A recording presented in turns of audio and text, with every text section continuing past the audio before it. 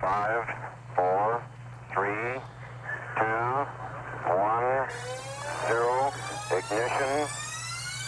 Liftoff.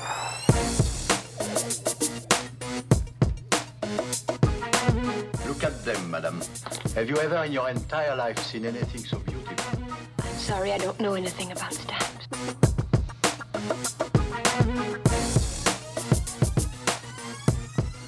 Live from Fort Yuma, where we are waiting for the noon stage heading west. This is the award-winning Stamp Show here today, episode number 275, brought to you by the Southern Nevada Philatelic Research Center, a nonprofit 501c3 corporation for the advancement of philately.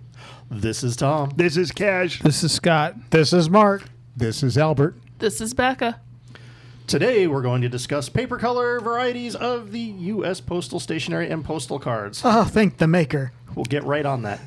But first, we have a letter from a good friend of the show, Dan W., who also used a Trump stamp and a U.S. graffiti art stamp on his envelope. Yes, two of my favorite stamps now, Trump stamp and the wonderful graffiti stamp that we discussed prior. Dan wrote, one minor cash correction is that Iowa was not hit by a tornado, but by something called a derecho. Basically, a line of wind shears. Derecho?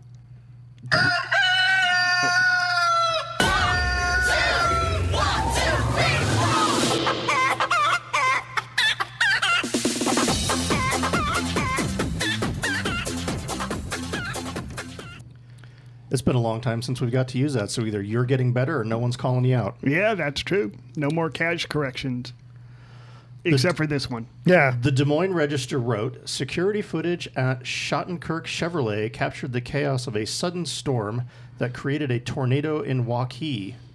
So that, but then I found a wiki entry that says, the August 2020 Midwestern derecho was a severe... Derecho? Derecho. Derecho. How is it pronounced? In Nevada, it's Derecho. Well, that's because we pronounce it the tab. Do you want me Nevada. to... Derecho. Derecho? It's... Derecho. There. Was a severe weather event that took place from August 10th to 11th, 2020 across the Midwestern United States. The... Derecho. caused notably widespread high winds, some extreme, and spawned an outbreak of low-category tornadoes. So maybe you weren't... Hold on. You weren't completely wrong. Wait. Read the last part of that sentence again. Derecho. Low category tornadoes. Yes. So, Like do we have to twos. retract the retraction? I'm not sure. Keep reading. In addition, certain areas reported torrential rain and large hail. Damage was moderate to severe across much of the affected area as wind speeds of 70 miles per hour, which is 110 kilometers per hour or 31 meters per second, were prevalent, often sustaining themselves for half an hour or more. The greatest damage occurred in eastern Iowa, where the highest wind speeds were recorded, and northwestern Illinois, where the most tornadoes touched down. Hold on. And there what was that word? In northwestern Illinois, there were more motorhome parks. Oh. Well, read those last three words again. Most of the tornadoes touched down. Tornadoes? I do not think this is a cash correction. Derecho. Well, we can take a vote.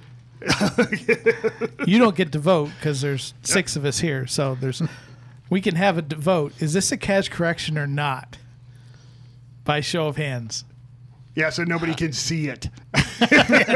No, we can. Look, because we have a YouTube. Oh, yes, We're we have a filming it. YouTube now. I'm voting. See, Cash voted that he was wrong. He raised his hand. Nah.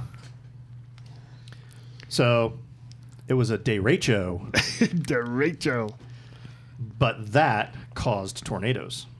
So if there was no Derecho.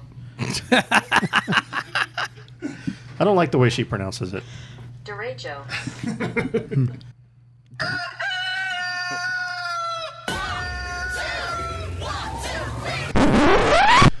Dan also wrote, Scott's lists a lot of tagging omitted errors for U.S. stamps, and some of these have higher catalog value. Are there any stamps out there that you would recommend everyone to go place under the UV light to examine? Are tagging omitted stamps worth looking for? Well, clearly they're worth looking for because people pay money for them. How common are they? Well, since most people don't use tagging lights to look for tagging, they have the potential to be more common than you think. But certainly if it's something you're interested in, it's not a visual kind of error because you do need a tagging light to see it.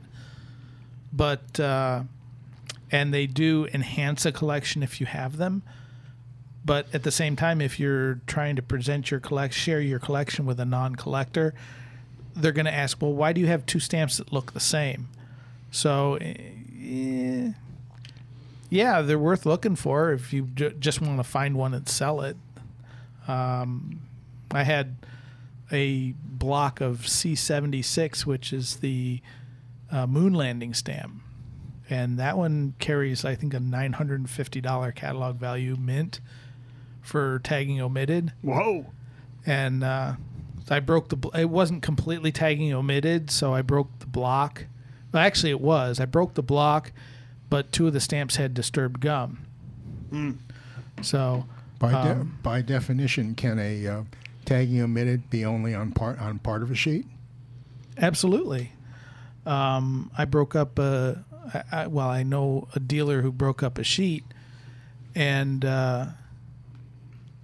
I think 2.5 columns. It was a commemorative, so they were 50 on a sheet on a pane, and 2.5 columns were tagging omitted, and the other 2.5 had tagging. So he split them into strips of 5, so that you would see the two left stamps had tagging, the two right stamps did not have tagging, and the one in the middle had half of it tagged.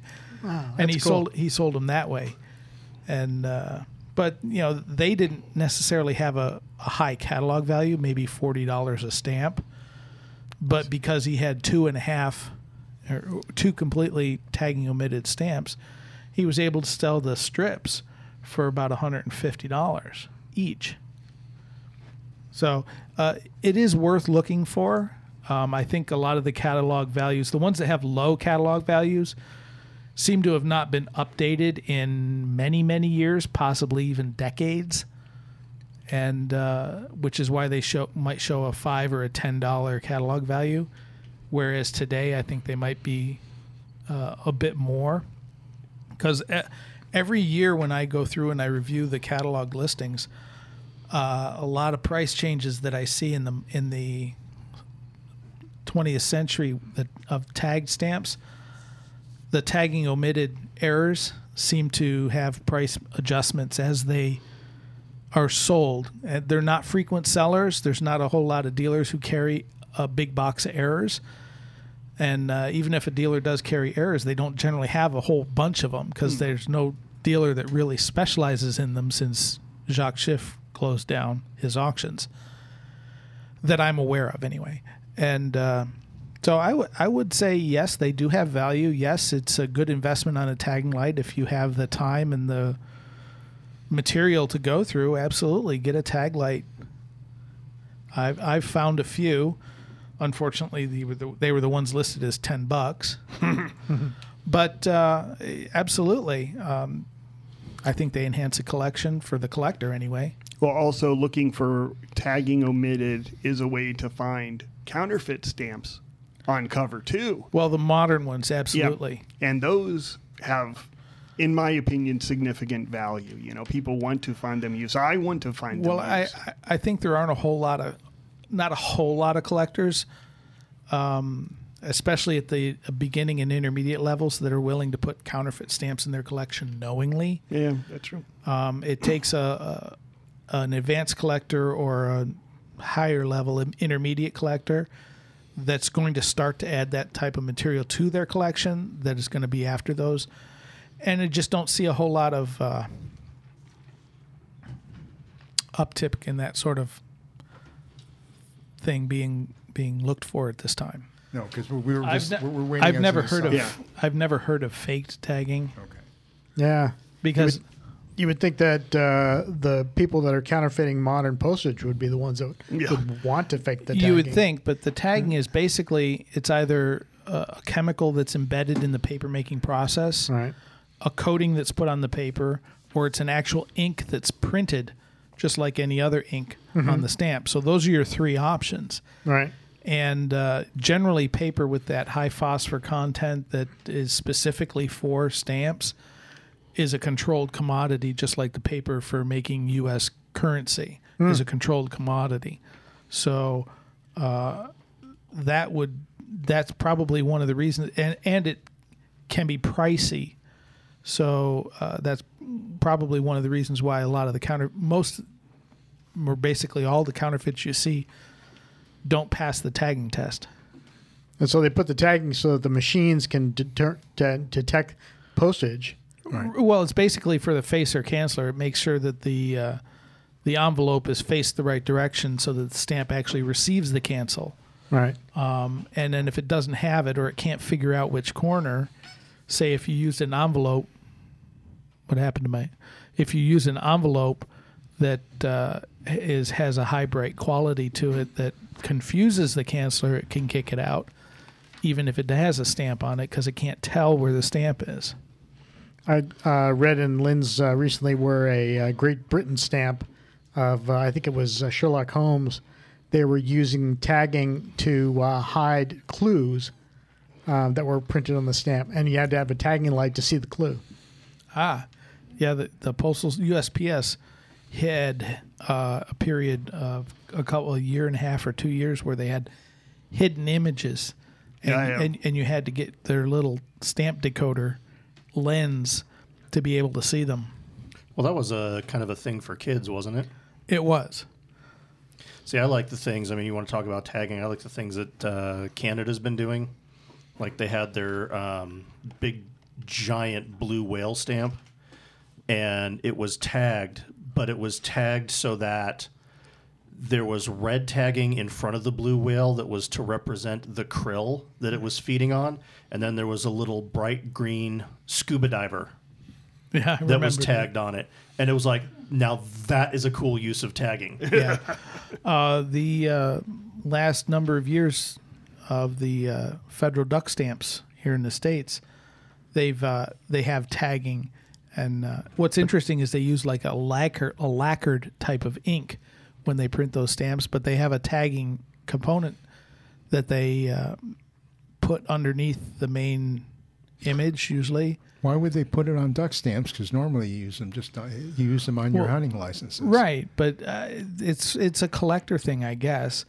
And what I found was when you look at the plate number, one of the plate number digits is actually printed with the tagging ink. Yeah, I've seen. Yeah, and I knew that, but then I started paying attention to the updates for the U.S. Stamp Society, who keeps the records of all the plate numbers, and they had missed it because nobody thought to check a duck stamp for tagging, but I knew, and so I contacted them, and they had to go back and correct, I think, 3 years worth of records and add that extra digit in because it is there. It's just, and again this year there's a one digit that's in tagging ink, so you do have to check, and it's kind of neat because they're in different. The tagging isn't just like a block or something. It's actually like the shape of the duck, or a lot of times it's an outline around the duck, or things like that. They do different things with it. So I have something really interesting that I just got to look at. I think it was yesterday, and a customer sent in 2 stamps and sent in an article that I've never heard about. So it says census help requested. This is from Coil Line magazine from July of this year. It said John Himes and Dan Forgs have agreed to conduct a census of the Scott 484 through 4894 through 4897 red, white, and blue flag strip with plate number C11 or C12 that glows bright yellow under shortwave UV light. The census also applies to the single Scott 4896 used PS1 with those same plate numbers. These stamps normally glow bright white color under shortwave UV light, and those are fairly common. The ones that grow yellow-green appear to be quite rare, and some have been selling on eBay for upwards of $500. Oh! John and Jan are trying to understand how rare these yellow-green glowing copies are. And it goes on to say if you have a copy, send it to them and, so on and so forth, because they're trying to conduct a census, and it's actually got, 2 pictures of what they're saying under the tagging light. So the customer had sent in 3 stamps. One is a reference and a C11 and a C12 plate number. I've never heard of someone considering bright white being a tagging color. That's usually just paper brighteners, yeah? Yes.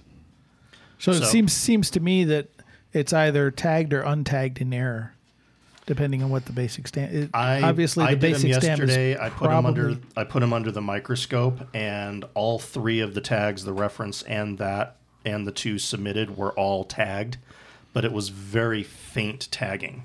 So, and I don't think these had a tagging omitted variety listed in the catalog. So well, it could be just the concentration of the tagging ink. Yeah, and I think it was because it was just very low. You could see it all over the stamp, but without putting it under the microscope with the UV light, if you just held it over it, it doesn't really look very tagged. Right. But you can see all the tagging under the light, and I actually, I'll see if I can print out pictures here because I don't have a color printer at my house. Took some pictures to the microscope with my phone to show it, but it's just a really interesting thing think that there's somebody out there that's considering bright white. Anytime you use tagging ink, it can be just like any other color. You can have an over inking or an under inking without it actually being omitted, but you can have basically super saturated or well, we've had those before where a person had submitted a tagging omitted, and we put it under there, and it looked like sort of tagging splatter. Yeah, and sometimes it's just a little splatter as it runs out, so it can't be considered tagging omitted, but it's still a freak that can be collected as almost.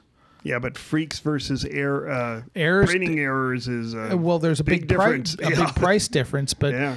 I mean, if you don't want to spend $1,000 on a tagging omitted error, getting one that's almost for $30 could be an option for somebody on a budget that really wants to have one. That goes for the things like the perforations omitted too. Yeah, because a lot of those you can see the little ghost lines. And it went through the process.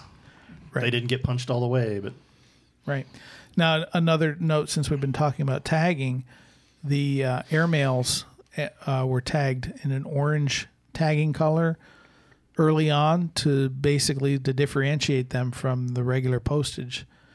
And that was dropped eventually, but the orange tagging a lot of times is either faint or difficult to see if you have any outside light source providing light in your work area. And so a lot of times we'll get those submitted as tagging omitted, but as soon as we look at them in the proper condition, you can clearly see that they're tagged. So I've had some of the red orange tagging stuff where I turn off my desk light, and even the light from the computer monitor is too bright. I have to put them under my desk and look at them, under the desk to really see that red orange. Right. So it's just something to be aware of when you're tagging early tagged U.S. airmails. Especially the red airmails. Yeah, the ones with the red tagging. It can be a little bit difficult to see, but with a little experience, you can learn to be more proficient with that. So, and that's also the era where they were kind of experimenting with it. So I think it's C59 to I believe 69, where it's not tagged or tagging omitted. It's either tagged or untagged. Right, they were issued both ways. Yeah, and some of them the main Scott listing is a tagged variety with the small letter being untagged, and some of them it's the opposite.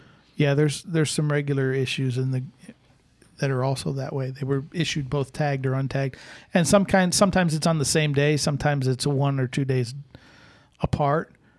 And I mean, and a lot of times the one variety was listed or was issued in smaller quantities. Sometimes they're issued in the same quantities or similar quantities. So that can also determine a price. But yeah, it happens. The airmails, like you said, come to mind. And then if you really want to get into the weeds, you have the things that have pre-phosphored paper with block tagging on top, where sometimes the block tagging's omitted, so it's like it's tagged, but it's not tagged. Right. And a lot of new issues what the printer will do is they'll buy the paper with the phosphor content embedded in the paper, and then if they're printing an untagged stamp, they'll actually put an inhibitor layer of ink on the paper before they print anything. And that's how they get the untagged stamps, because the post office no longer wants their low face value stamps to be tagged. Because they were finding as the first class mail cost increased, people were using older untagged stamps or older tagged stamps of lower value to activate the facer canceller machines, and those items were getting through and they were losing revenue. So now they don't tag the lower value stamps, and a lot of the pre-sorted bulk rate stamps are not tagged anyway. But when the printer goes to print those, they use the same paper stock. They just put a tag inhibitor layer over the top of it. So, sometimes if that would get omitted, then plus we have the counterfeits which aren't tagged. So right. some of them being some of these that they put in an inhibitor with. Yeah. Generally, it's the first class stamps that are getting counterfeited, but if they were to counterfeit bulk rate stamps and sell them to large mailers, that would be a problem because the basic stamps are untagged. So does anyone have any stamp stories before we get to postal stationery paper colors? Sure. The stamps I brought in today are a set of stamps and an adjoining single stamp that were issued by the Panama Canal Zone to commemorate the 100th anniversary of the California Gold Rush. This set, Scott number 142 to 145, was issued June 1st, 1949, and catalogs $5.05 unused.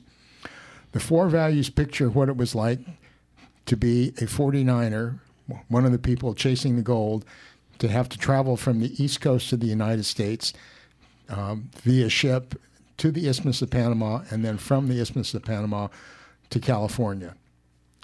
Here's what each value depicts.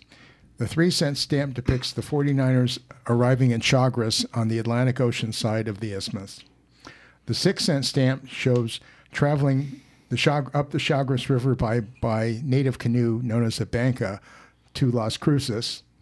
The 12-cent stamp shows the 49ers taking the mule train from Las Cruces to Panama, which was a very harrowing mule trip.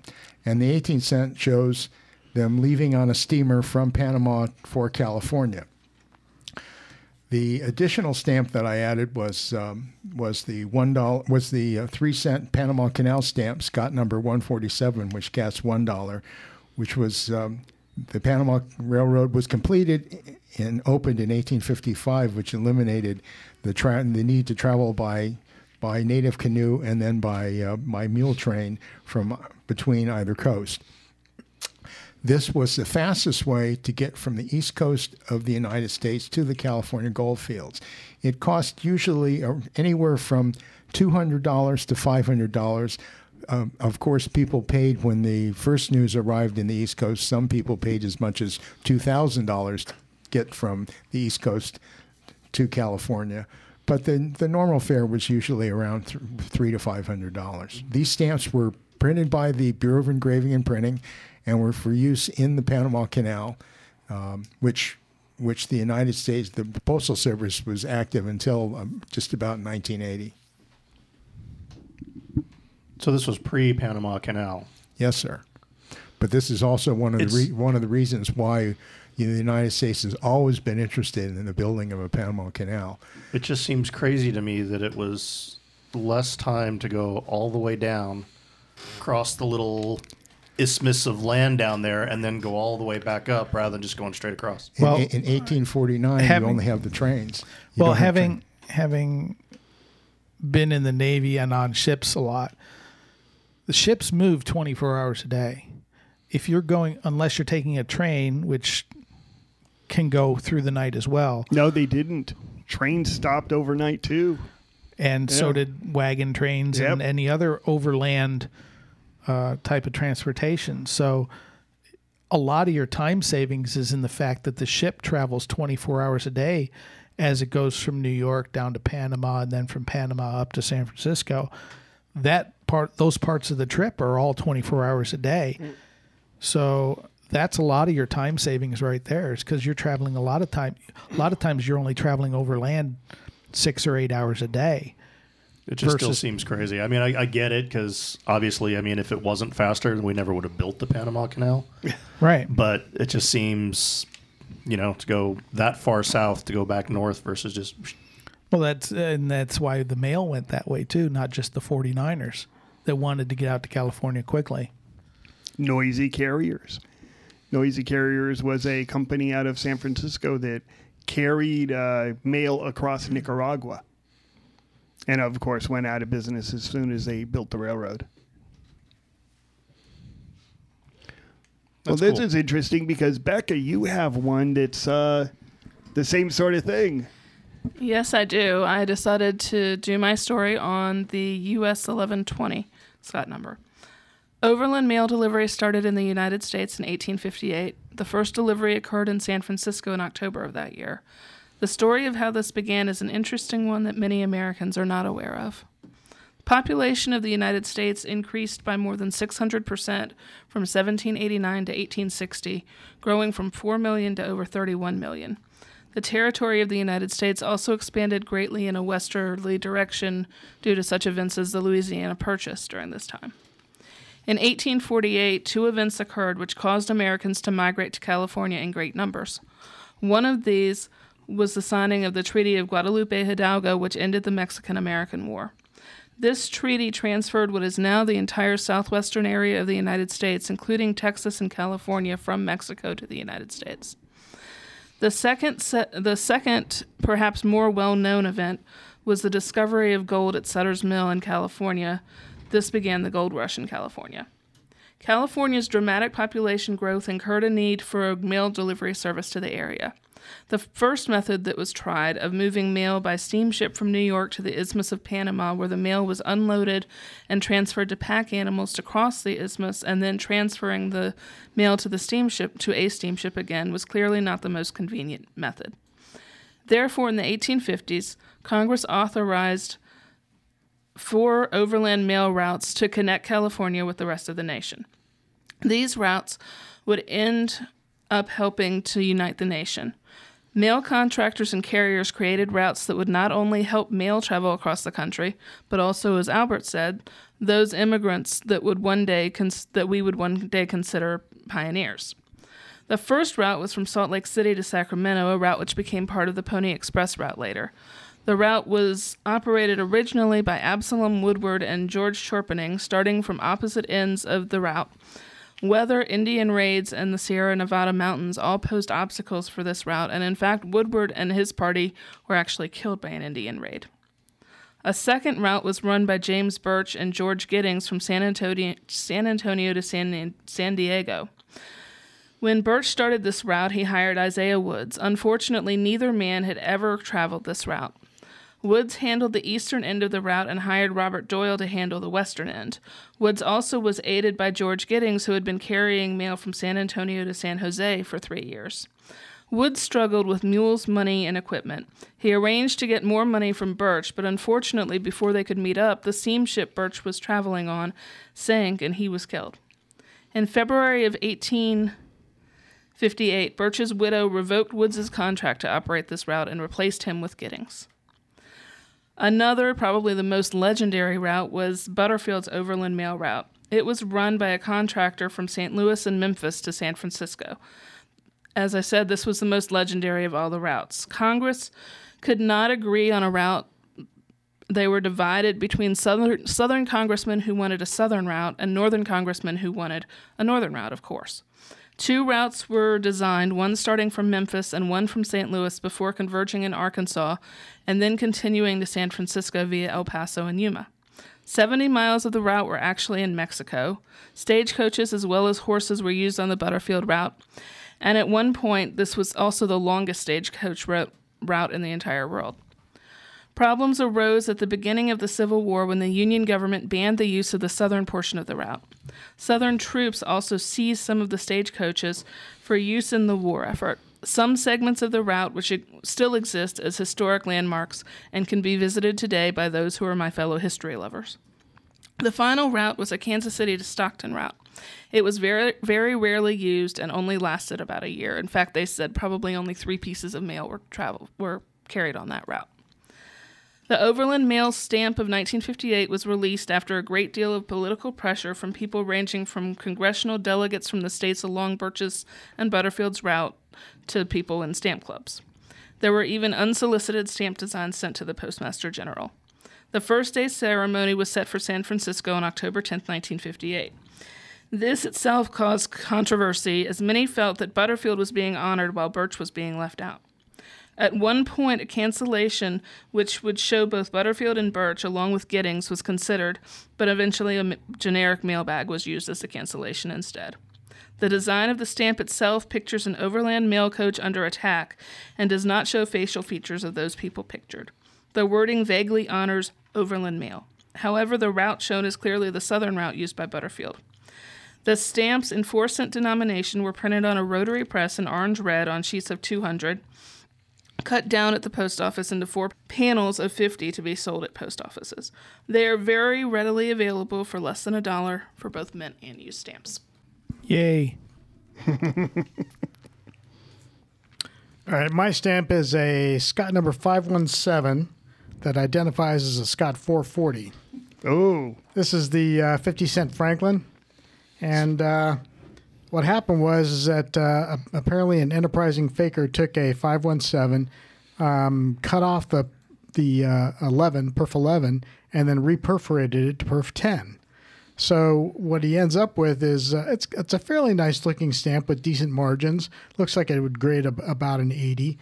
And I think ostensibly he started off thinking, oh, I'll take a 75-cent stamp and I'll convert it to a stamp that catalogs $17.50. The problem was that the stamp, when it started out, the 517, had to have been a jumbo.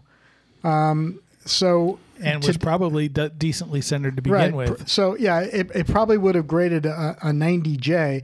A 517 grading a 90J has an SMQ value of $70, whereas a 440 that grades 80 only has a value of $25. So the faker kind of screwed himself over. Plus, it's got a Hawaii double oval cancel. Yeah, which a Honolulu Hawaii cancel. I would. Yeah. They screwed the pooch on that one. Oh, yeah. 517 90J with the Hawaii cancel. Well, that would have been a premium stamp. Well, we've never said that fakers are smart. So it doesn't pay to fake it. Stay in school, kids. Yeah. Well, since everybody else is sharing stamp stories, I have one too. Mine is the Gambia, Scott's number 3076H and 3106 for the souvenir sheet. And it depicts it's from the First Lady series of the Gambia of the United States. So there's that. But it depicts Frances Cleveland. For those of you who don't know, Frances Cleveland was First Lady of the United States twice because she was married to Grover Cleveland. She became the First Lady at the age of 21, which makes her the youngest wife of a sitting president. And the interesting thing is, Grover Cleveland had 2 terms, non-consecutive. So she was married. Her and Grover Cleveland married like 2 months after Grover was first elected. When Grover Cleveland lost his re-election to Harrison, when they were leaving, Francis said, "Keep the place nice because we're going to be back." And they were. And they were. Yeah. So, well, and it's an interesting love story. Grover Cleveland met his future wife shortly after she was born. He was 27 years old, and he bought her a baby carriage and stayed very close to the family because Grover Cleveland was law partner with Francis's father. Well, Francis's father died in a carriage accident, and so Grover Cleveland, because he didn't have a will, became the administrator of his estate. They were married shortly after Grover Cleveland started his first term. And just FYI, Cleveland was the first Democrat elected president after the Civil War. He was actually a really good hands-off well, I guess it depends on your political view. My political view, he was good because he was a hands-off president. He allowed things to go on their own. He minimized tariffs, things like that. Well, people sort of didn't like that, so they elected Harrison. And Harrison basically sucked. And he drove the country into a panic because they didn't have depressions then or recessions. They called them panics. And so after 4 years, everybody said, yeah, Harrison, you suck, and re-elected Grover Cleveland. Also, one of the interesting things is when Grover Cleveland lost to Harrison, he won the popular vote, but he lost the electoral college vote. So he was one of those presidents also. But, you know, he came back again. So as to the creepy factor, it actually wasn't that creepy. A lot of people were really, really super interested in Frances Cleveland. They wanted to know what her wedding gown was. And this was a big thing because, again, a president was getting married in the White House. And you're also talking at a time when brides were typically younger. Well, yeah, but he was 48 and she was 21. Yeah, but, so if you're talking about an era where it was not unacceptable for a girl to get married at 15 or 16 either. Well, it's really more interesting than that because not only was it accepted, but advertisers literally were pursuing her to back their products and to have her picture on their advertising and stuff. So it not only wasn't frowned upon, it was actually something that people really pursued and wanted to say, hey, look, you know, this, because she became a socialite, you know, she was young and she was the first lady. Well, yeah, it's like marrying into the royal family. Yeah. Over in Britain. But I think it is interesting that they met when she was born. Now that part of the story is creepy. Yeah. But hey, at 21 in that era, she was old to be getting married. Yeah. And so obviously by far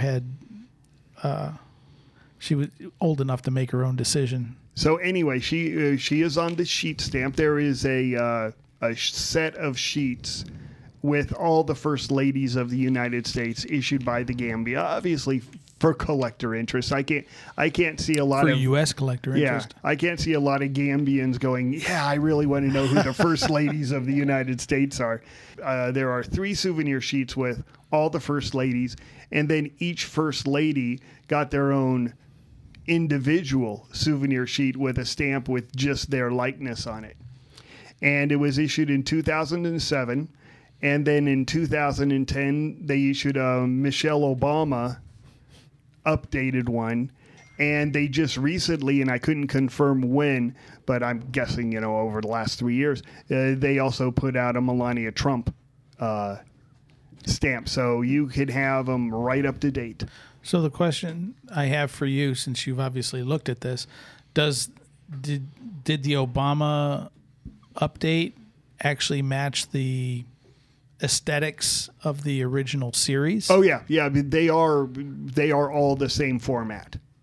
I mean, even though like Michelle Obama and, Jackie Kennedy and everything, they made them look like paintings because, of course, Dolly Madison had a drawing or a painting, whereas Michelle Obama, you had a photograph. So they made all the photographs look like paintings. Okay. So obviously future updates to that series are going to appear to be similar, so you could display them all the same. I am guessing, unless the Gambia changes whoever is marketing their stamps. So, Mark, you saw an article someplace. Yes. In Lynn's Stamp News by Bill McAllister. Great name. Oh, yeah. Washington correspondent. Co-inventor of the tube sock. Yeah. He has uncovered a story that the Postal Service is going to temporarily raise prices between October 18th and December 27th for priority mail, first class packages, that kind of thing, just in time for Christmas, to gouge everybody for a little bit extra money. And the Postal Service is citing increased expenses and heightened demand for packages due to the COVID-19 pandemic. How much does it say? How much they're going up? Yes, they are going to raise priority mail express shipments by 0.07%, priority mail by 1.7%, parcel select by 5.9%, parcel return by 3.3%. Hold on. I'm sorry. I'm not a math major. Does it show the actual amounts? No, because it's all different amounts based on the distance. Oh. Okay. So, and first class package is 5.6%. So first class 5. Well, the Priority Express is yeah, at least that one's generally 15. A flat rate. Yeah, that one's raising the smallest amount. So you're talking about on a medium priority box, raising about 45 cents. Yeah, at least. Yeah. So, I wonder if they're going to raise the price on like ballots. Right. Because it's interesting that they picked those dates. Are they going to? Well, first class mail is not changing, but first class packages are. Oh. So probably ballots will be the same. Yeah, the real question is, will they lower the price on December 27th? Yeah. Well, just so they can raise it back up on the first week of January 20th. When was it going up? That would be October 18th. So everybody get your Christmas presents in the mail now. Right. Yeah. Order anything you were looking at on eBay. Order it now. Yeah. And Amazon. Plus, mail service is suffering. I don't want to use the word suffering, but it definitely is slower, I've noticed. Yeah, I think that has to do with the postmaster trying to kick the employees in the ass to get working. Because one of the things he did is instead of paying employees overtime to work late into the night loading trucks to make sure the trucks left full, he said, nope, the truck's scheduled to leave at 5 o'clock. It leaves at 5 o'clock. And there ain't going to be another truck till the next morning, so you guys don't get overtime. Oh. Get the truck loaded or send the truck away. Interesting. And so they were sending partially loaded trucks, and the unions are complaining because their members are not getting massive overtime. Yeah. And that was one of his cost-cutting measures. And so that's why one of the things that making Congress say that, hey, he's trying to slow down delivery. No, he's not. He's trying to get the workers off their lazy fat asses. Well, I don't know if I'm going to edit that out, but he definitely is trying to get stuff so that there isn't overtime. I understand and that's that one of the things that he was doing. But it does result in slower mail times because it's there at the loading dock, but it's not getting loaded in a timely manner because they want to get the overtime. Yeah, they'd want to wait till overtime to actually finish the loading. Why do something in 8 hours when you can do it in 10 hours and get 2 hours of overtime? Right. So, by doing that, he's slowing down the mail, but he's trying to get the workers to do their jobs. Very interesting. And if you have any hate mail for postal employees, it's Scott Murphy at. Well, I stopped and picked up the mail this morning, and they hadn't completely finished sorting our mail yet. That is so upsetting. And that has been going on for a while. We're supposed to pick up our mail at 10 o'clock. It's supposed to be done at 10 o'clock. And there are a lot of days where it doesn't get done that day. Well, yeah, but it certainly didn't help when the entire package section of our post office got COVID. Yeah, that's true. And they were all out for 2.5 weeks. Yeah. That didn't help, and I don't think they've fully recovered from that. Yeah. Now I'm going to get hate mail. I do not think that COVID is a hoax, but I do believe it is a scam. I think that a lot of people are using it for explaining things which do not necessarily need to be explained away. It's being used as an excuse. And I am really, believe me, I feel so sorry for the people who get it. I had it myself. It's terrible. It sucks. But shutting down the economy and everything like that is just ridiculous. It's in a way, it's similar to the flu. If you get sick, you take care of yourself, and if it's bad enough, you go to the doctor or the hospital. If it's not bad, you just stay home and you take care of yourself, get over it, and get back to work. And clearly, with the lack of social interaction, the flu rates are down this year. Well, duh. Because we're not all gathering in big stadiums and things like that to share. Or everybody who had the flu is being marked as having COVID, one or the other. Well, that's probably true, too. Yeah. I mean, the viruses are very similar. Yeah.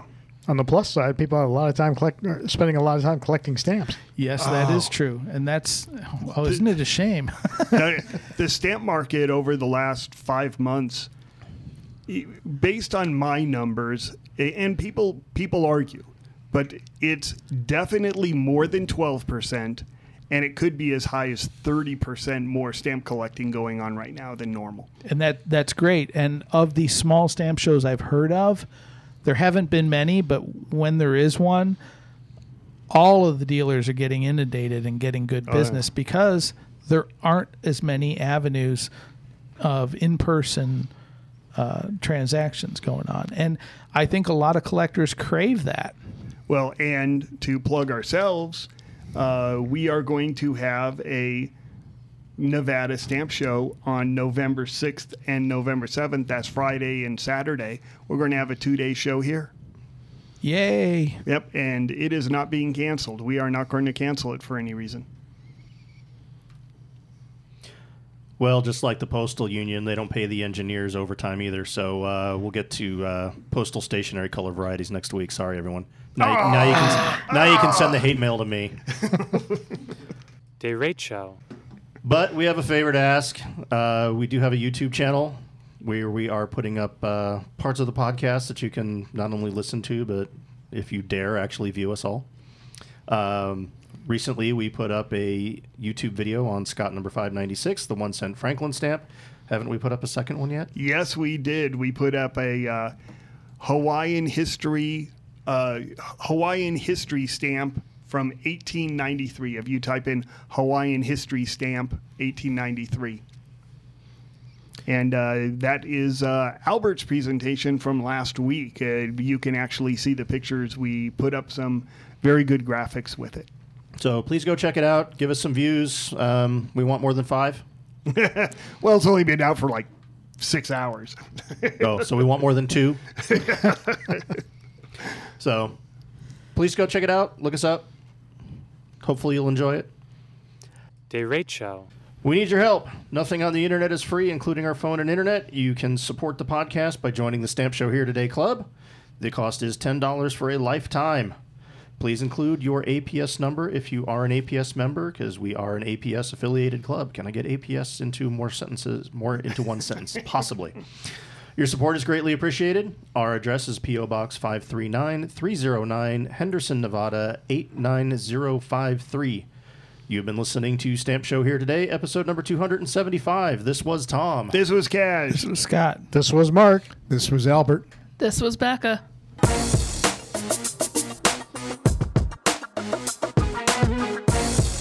You have been listening to Stamp Show Here Today, seeking to advance all levels of the stamp collecting hobby through news, information, and collecting advice. Visit us at stampshowheretoday.com to listen to the show, view images of the items we are talking about, and read the show notes.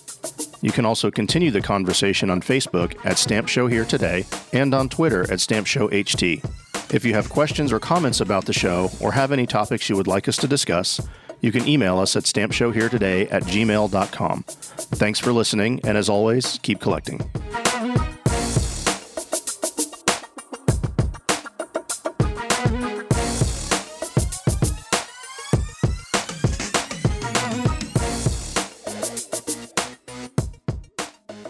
Stamp collecting happens when we dream together. Derecho. Derecho.